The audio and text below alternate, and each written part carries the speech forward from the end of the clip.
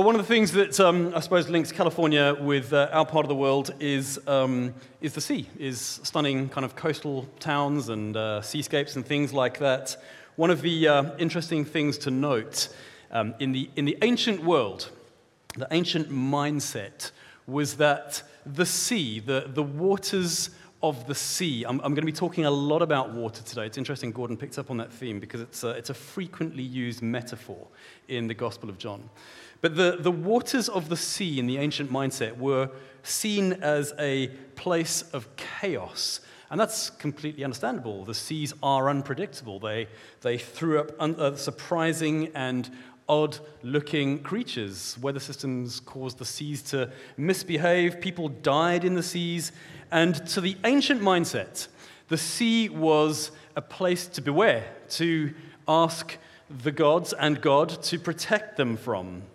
And even at the very start of the biblical story, we can contrast this with what God is doing as he creates an inland garden, Eden, and he creates Adam and Eve, and he says, "This is the safe place of life and abundance where you and I will dwell together, and you will become all that I have purposed for you. And your job, mankind, is to extend the peace and the security of this garden outwards into the world.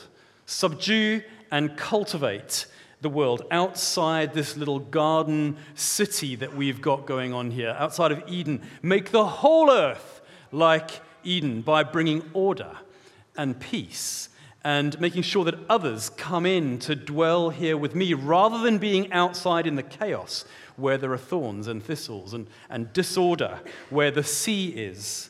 And so even at the very start of the Bible story, you see this separation in the ancient mindset that the city is good, the garden city is good, inland is good, Eden is good because Eden is the place where God is and we can be with God. But the sea is bad, that's outside. The sea is violent and it's unpredictable, all the things that Eden isn't.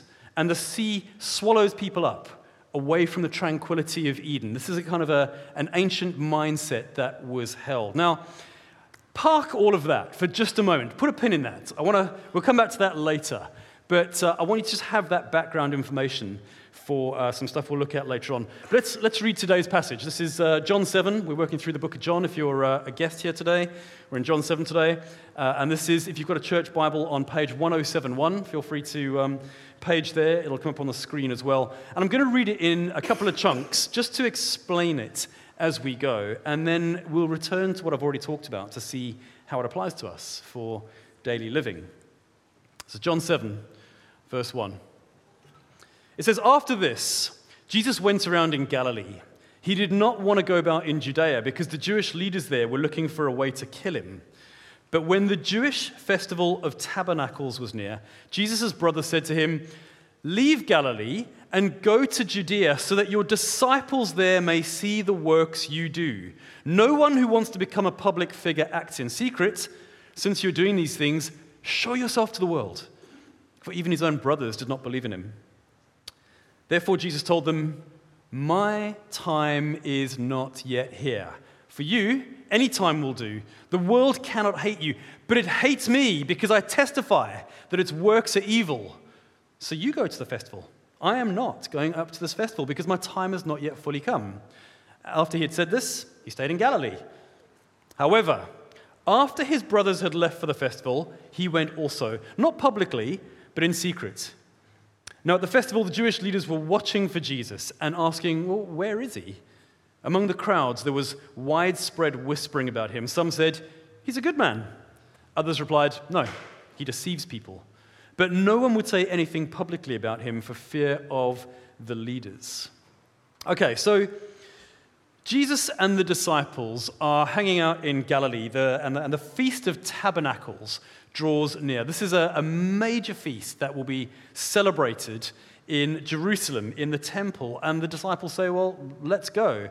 And as we go, Jesus, you can do some of your miracle-making stuff so that the world can see that you are the Christ." It all makes complete sense. But Jesus isn't out to just make a name for himself or to become a celeb. He has a specific mission. He's come on behalf of the Father. He only does what the Father tells him to do. And the point isn't simply to make a name for himself. He's not come to entertain people and to gather a crowd for the sake of it. He's come to call out a people, to announce a new kingdom that's come and a new way of meeting with God for all people, and to love them and to know them and to lead them out of their deathly ways of living and into a way of life in which they follow him and live for him and love him and know relationship with him. And if I say nothing else today, you should know that if you're a Christian, that's what he's done for you, Gateway. He's called us out, and he's breathed life into us that we might follow him. And so he says, no, I won't go to the festival with you just yet because my time hasn't yet come. And amongst other things, he's making the point that God's agenda can't be kind of strong-armed or dictated to by the world. Actually, that's a really important thing for us just to clock. Our world, our culture, is a little bit like that. It says, believe what we believe and believe it now. That's what the world says, what it demands. We know this. We often talk about this stuff here. There is immense cultural pressure on the church today to conform to the agendas and the prevailing thought life of the world. And Jesus models outstanding, mature leadership to us in this story. Not your will, not your agenda. I have a plan. My time hasn't yet come. There's some important contemporary relevance to us here in an immature, tantruming world, and we need to remember this and settle it in our hearts and lock it in there that our Jesus, the head of the church, the head of our lives, has a plan. And we need to make sure that we keep step with him. Even as we feel these cultural pressures, the noise in our ears saying, here, come, look, come this way. We need to train ourselves to keep looking up to Jesus in those moments, to stand firm in Christ, and to remember that through it all and throughout the ages, he is doing something.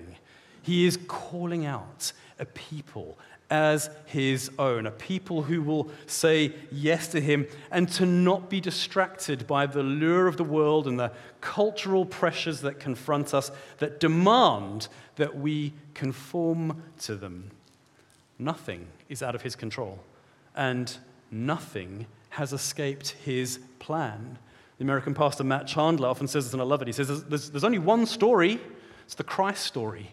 And every other story, every life, is just a sub-story of that story. Nothing is out of the control of Jesus. And nothing is out of control in our world. And his plan is to gather you and to bring you into full maturity in him. So it's important to just log that. And so Jesus says, no, my time hasn't yet come. You guys go to the festival. And so they do.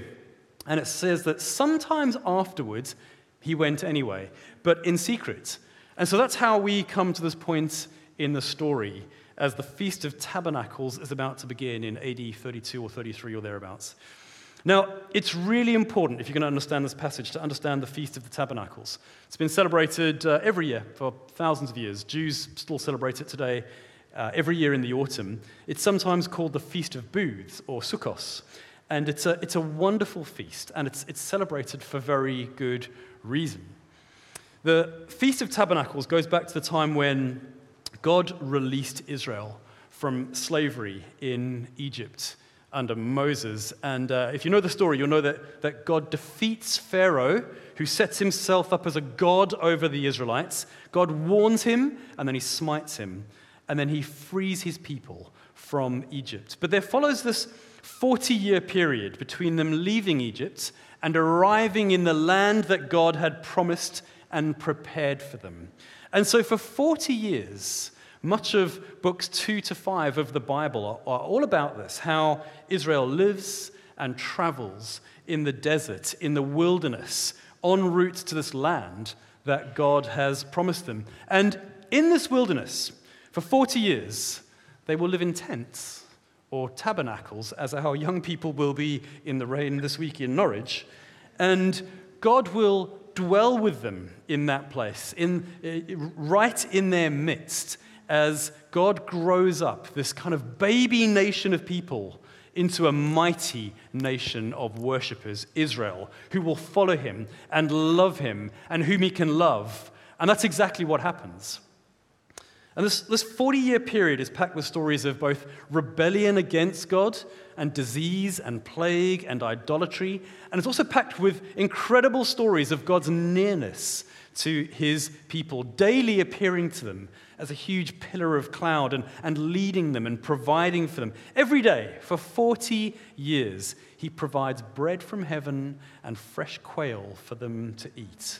And so the Feast of Tabernacles is a commemoration of the time when Israel lived in tabernacles, in tents, across the wilderness with God. And it celebrated God's faithfulness to them in providing for them every day for 40 years without any lack. It's a really wonderful celebration. And a bit like the other big temple festivals that we've looked at over recent months, a bit like the Passover. The Feast of Tabernacles was held every year in the giant temple in Jerusalem, and Jews from around the globe would attend this festival to celebrate tabernacles and to celebrate God and to remember his provision to his people. And there were two kind of highlights to the festival. The first one was the lighting of lamps, a bit like the one in this picture here, which would light up the whole temple compound and the whole city, and it would point to the temple and kind of make the point that God is the light of the world. His people are the light of the world. And the second one, which is really important for our purposes today, was the water pouring ceremony.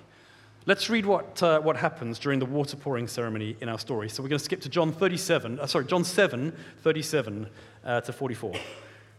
It says there, "On the last and greatest day of the festival, Jesus stood and said in a loud voice, 'Let anyone who is thirsty come to me and drink. Whoever believes in me, as Scripture has said, rivers of living water will flow from within them.'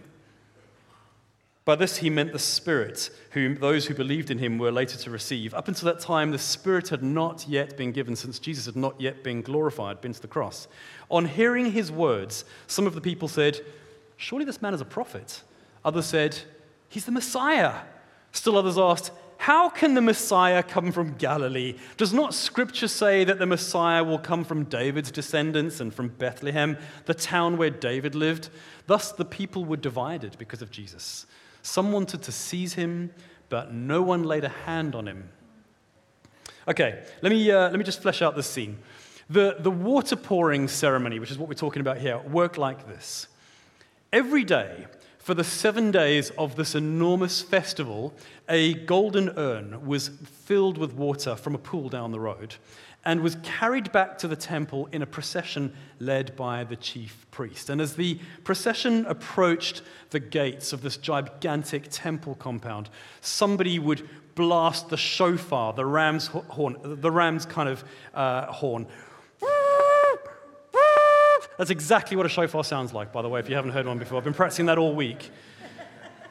Shofar was usually sounded on joyful occasions, so everyone would be focused on this golden urn and the priests carrying it, and there would have been great celebrating, and then a choir would follow after them, and they'd be singing the Hallel, which we'd know as Psalm 113 to 118. And as the choir reached Psalm 118, every male pilgrim, tens of thousands of men, would raise a piece of citrus fruit, raise their oranges into the air to give thanks to God for the provision of harvest. It would have been amazing. And they would shout out 3 times, "Give thanks to the Lord! Give thanks to the Lord! Give thanks to the Lord!" It's a huge thing.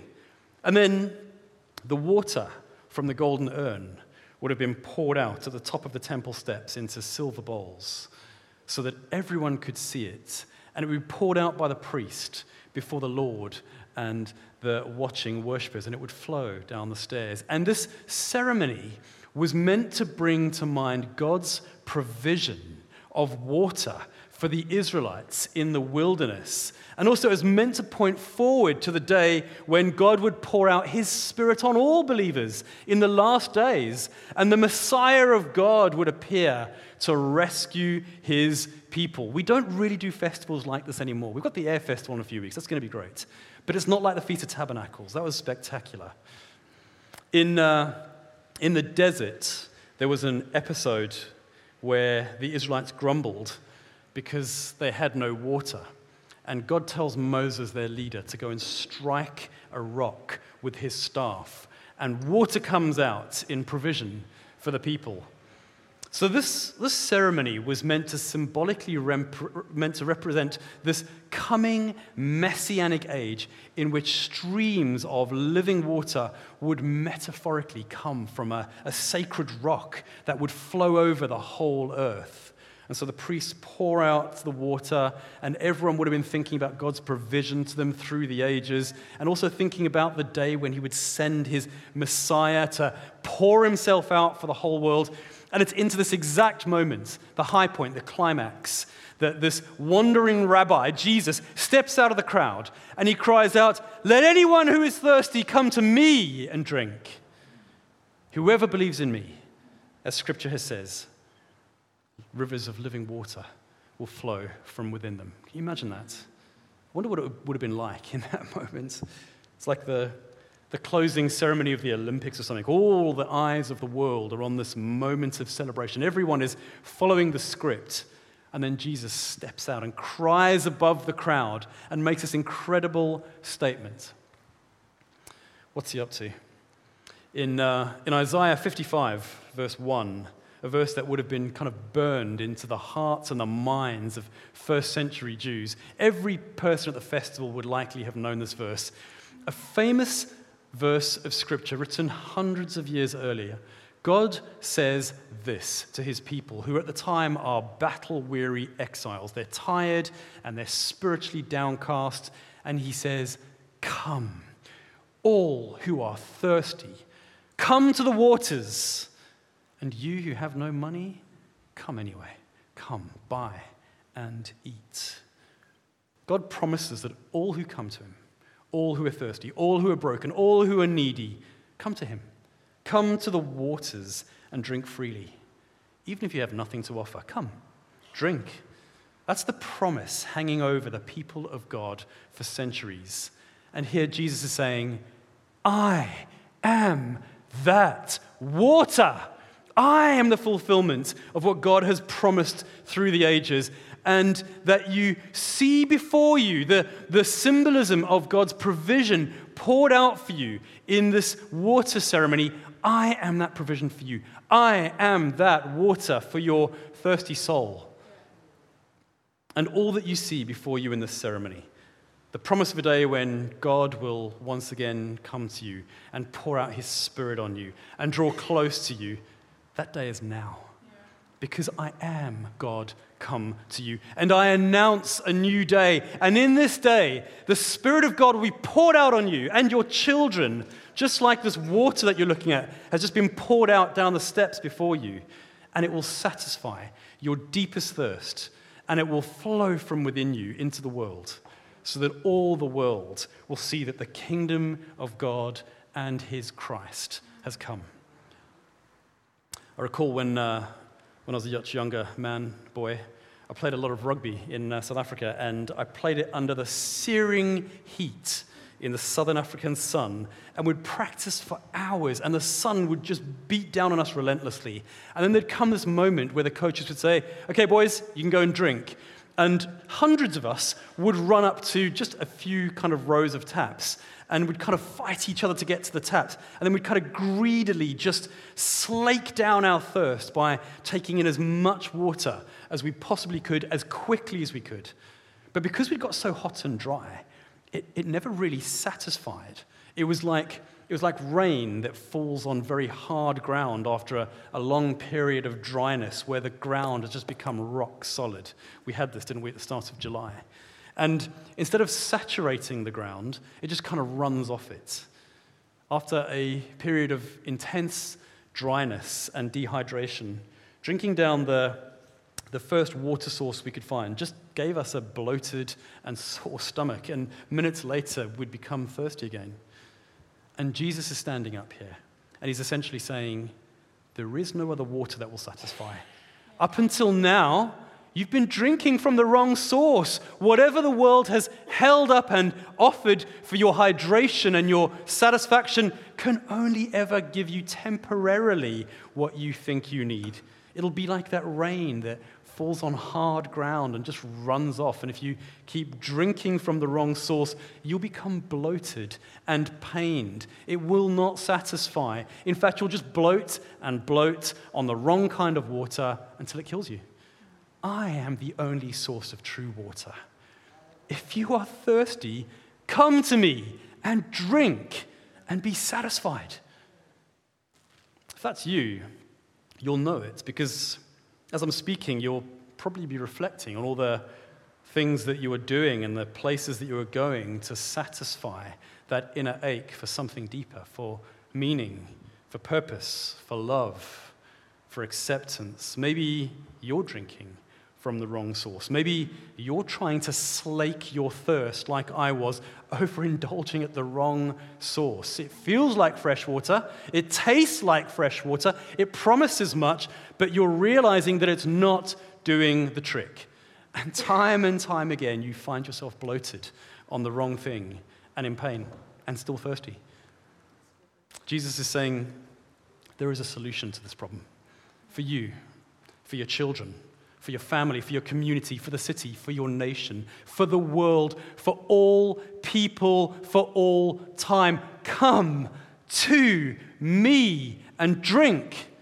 Partake of all that I am. I give it to you freely. Ask me. I'll come to you in your need, in your dehydrated need, in your pain, in your searching, in your striving, in your desperation, in your depression, in your anxiety. Come to me. Drink. Nothing else will satisfy. It's groundbreaking.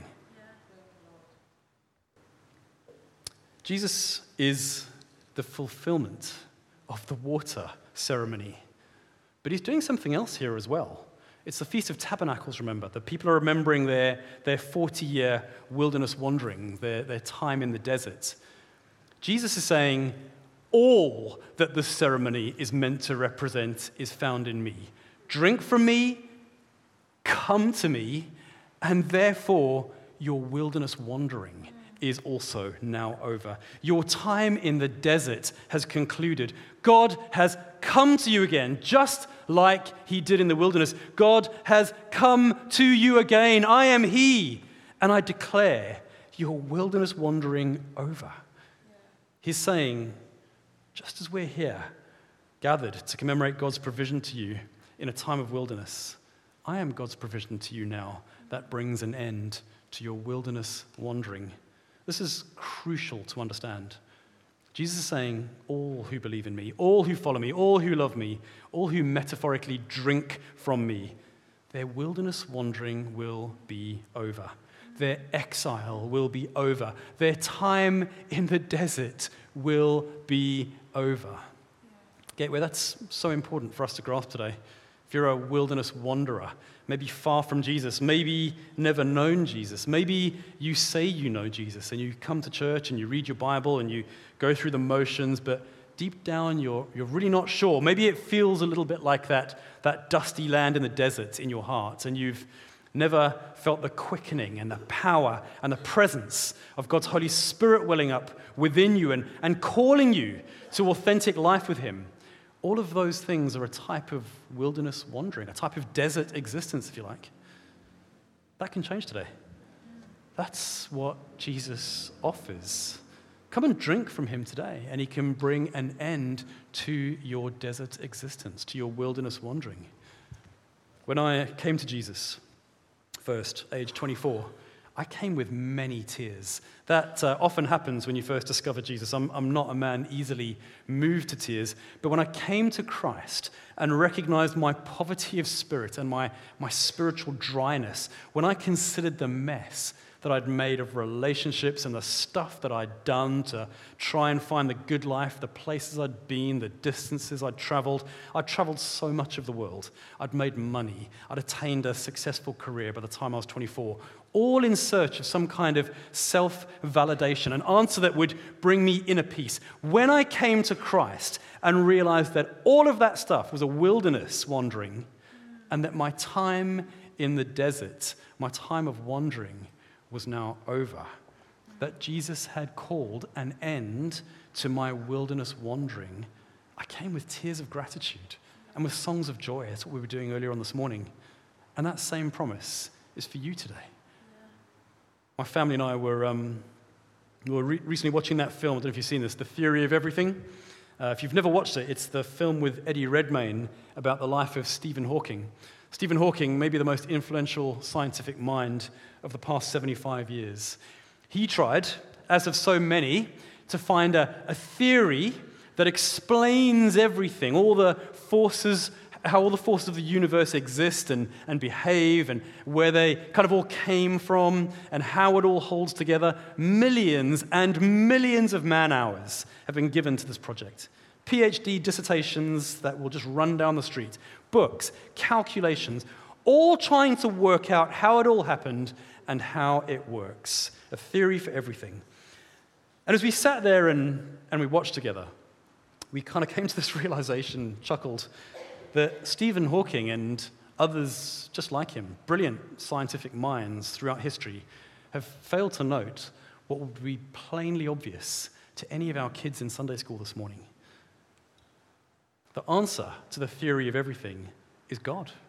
He creates. He brings life. He made the quark. He made the atom. He did it in the first days of creation as he spoke creation out. And his word spoken out continues to be the cause of how everything is maintained, how everything, every atom, every quark, every single part of your life and circumstance holds together.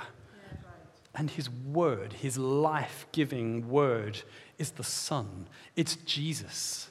In the beginning was the Word, and the Word was with God, and the Word was God.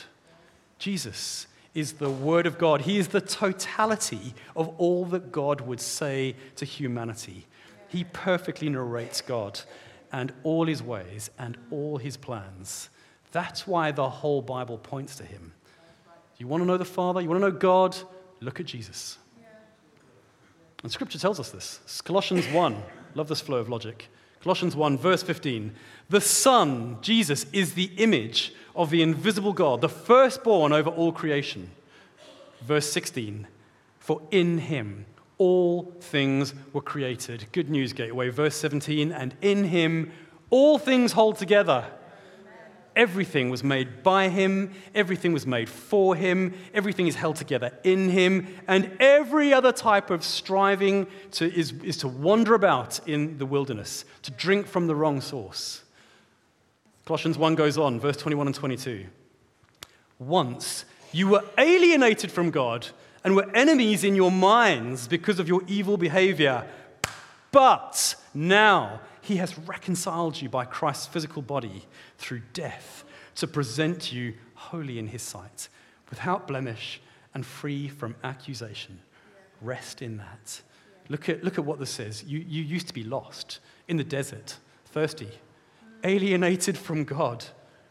But the one who made all things and in whom all things hold together, that one has done something about this problem. He's been to the cross. He's shed his blood for you. He died so that you didn't need to. And he now declares you holy, without blemish, free from accusation. You can walk from here today free from accusation. Your wilderness wandering has been ended. Jesus declares your wilderness wandering over. If you are thirsty or unsatisfied or restless, there's a reason for that.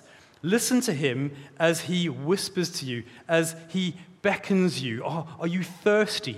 Are you searching around? Are you in a desert? Is nothing hitting the spot? Are you frustrated? Have you come to the end of yourself? Are you dry? He is the Lord who fulfills the Feast of Tabernacles by saying that all you'll ever need, every provision is met and is found in me. Come drink of me. And as you do, I declare your wilderness wandering over. Come, all who are thirsty, drink. Come, all you who have no money, come and buy and eat from me for free. Isn't that good news? Yeah. What could be better news than this? Now, this is good news for us today, but Jesus is always pointing us to a greater and a higher reality. Things that are not just temporal, satisfying only for today, but he points us to something of his eternal promises for us too. Here's what I think he'd want us to remember today as we consider this passage. We've already seen that Jesus' purpose in the earth is to bring together everything that is broken. All things hold together in him. And his desire is that all would come to him and be saved. Because the way the whole story of humanity ends is in the establishment, once again, of a city garden where we will live in perfection with our God forever. All who have come and received this free drink of life from Jesus will be in that place. And in that place, the New Jerusalem, we will see again a return to Eden. And from that place, that holy city, water flows, the waters of the river of life. And the sea, the metaphorical sea of chaos and separation from God, which would have been so well understood by the readers of these passages in the first century, that sea will be battered back for all time. The chaos of life outside of God will be dealt with forever. Because in that place, there will be no broken thing, no tears, no pain, no suffering, no death, no separation. Let's read Revelation 21 and 22. These are the final chapters of the whole Bible as we're brought together with God in this heavenly city forever. This is Revelation 21, verse 1. Then I saw a new heaven and a new earth, for the first heaven and the new earth had passed away, and there was no longer any sea. Chapter 22, verse 1 to 5. Look at the name of this chapter, by the way. Then the angel showed me the river of the water of life, as clear as crystal, flowing from the throne of God and of the Lamb down the middle of the great street of the city. On each side of the river stood the tree of life, bearing 12 crops of fruit, yielding its fruit every month. And the leaves of the tree are for the healing of the nations. No longer will there be any curse. The throne of God and of the Lamb, Jesus, will be in the city, and his servants will serve him. This is our destiny. They will see his face, and his name will be on their foreheads. There will be no more night. They will not need the light of a lamp or the light of the sun, for the Lord God will give them light, and they will reign forever and ever. Just like how they remembered the harvest, that citrus fruit they raised up at the Feast of Tabernacles. One day, a trumpet will sound again, and Jesus will return for his harvest, and the sea's chaos and separation will be dealt with and removed forever. And like the temple at Tabernacles, we will shine like the sun, and we will drink from ever-flowing waters of life forever. It's pretty extraordinary stuff, Gateway. Yeah. And the provocation to us is this. Get to this water and drink. Get to Jesus and drink. Yeah. You want to beat back the chaos of the seas in your life? Come drink. You want to end your thirsty wilderness strivings for peace and acceptance? Come drink. Come and quench that thirst. You want to know God's provision and plan for you? You want to know the meaning of life? You want to experience it in all its vivid, technicolor, IMAX fullness and see clearly for the first time? Come and drink. Life is difficult, it's thirsty, it's chaotic, and it's a wilderness, but not with our God, not with Jesus. He stands out over the crowd, and he cries out over the noise, "Let everyone who is thirsty come to me and drink. Whoever believes in me, rivers of living water will flow from within them." In just a moment, we'll take the Lord's Supper. We'll eat and drink as a symbolic gesture of our response to Jesus' invitation, to the invitation of Isaiah 55, "Come, all who are thirsty. All of you who have no money, come anyway. Come buy and eat." Even if you have nothing to offer. In fact, especially if you have nothing to offer, come. He has everything you need, and he wants you to come to him. He's got what you need, and he wants to embrace you and give you all that he has and to satisfy your inner thirst and to end your desert wandering and to restore you. Isn't this good news? Isn't this a good invitation? Why don't we stand together? Let's pray.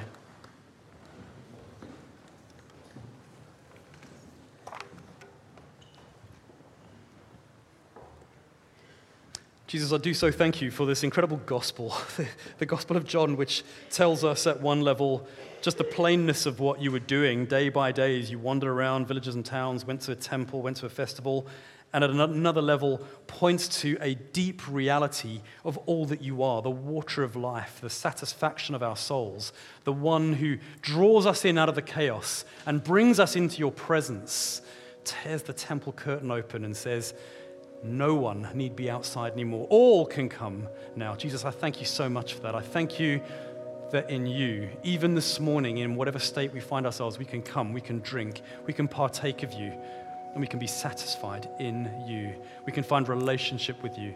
Thank you that you're pointing us to a greater reality, that there will be a day when the trumpet sounds and you'll gather up your church and we'll live with you for all time in a Eden restored, and water will flow from your throne like it flowed down the stairs at the temple. And we'll drink from it, and we'll live forever in relationship and joy and peace with our Christ. Lord, I thank you for all these things. Amen.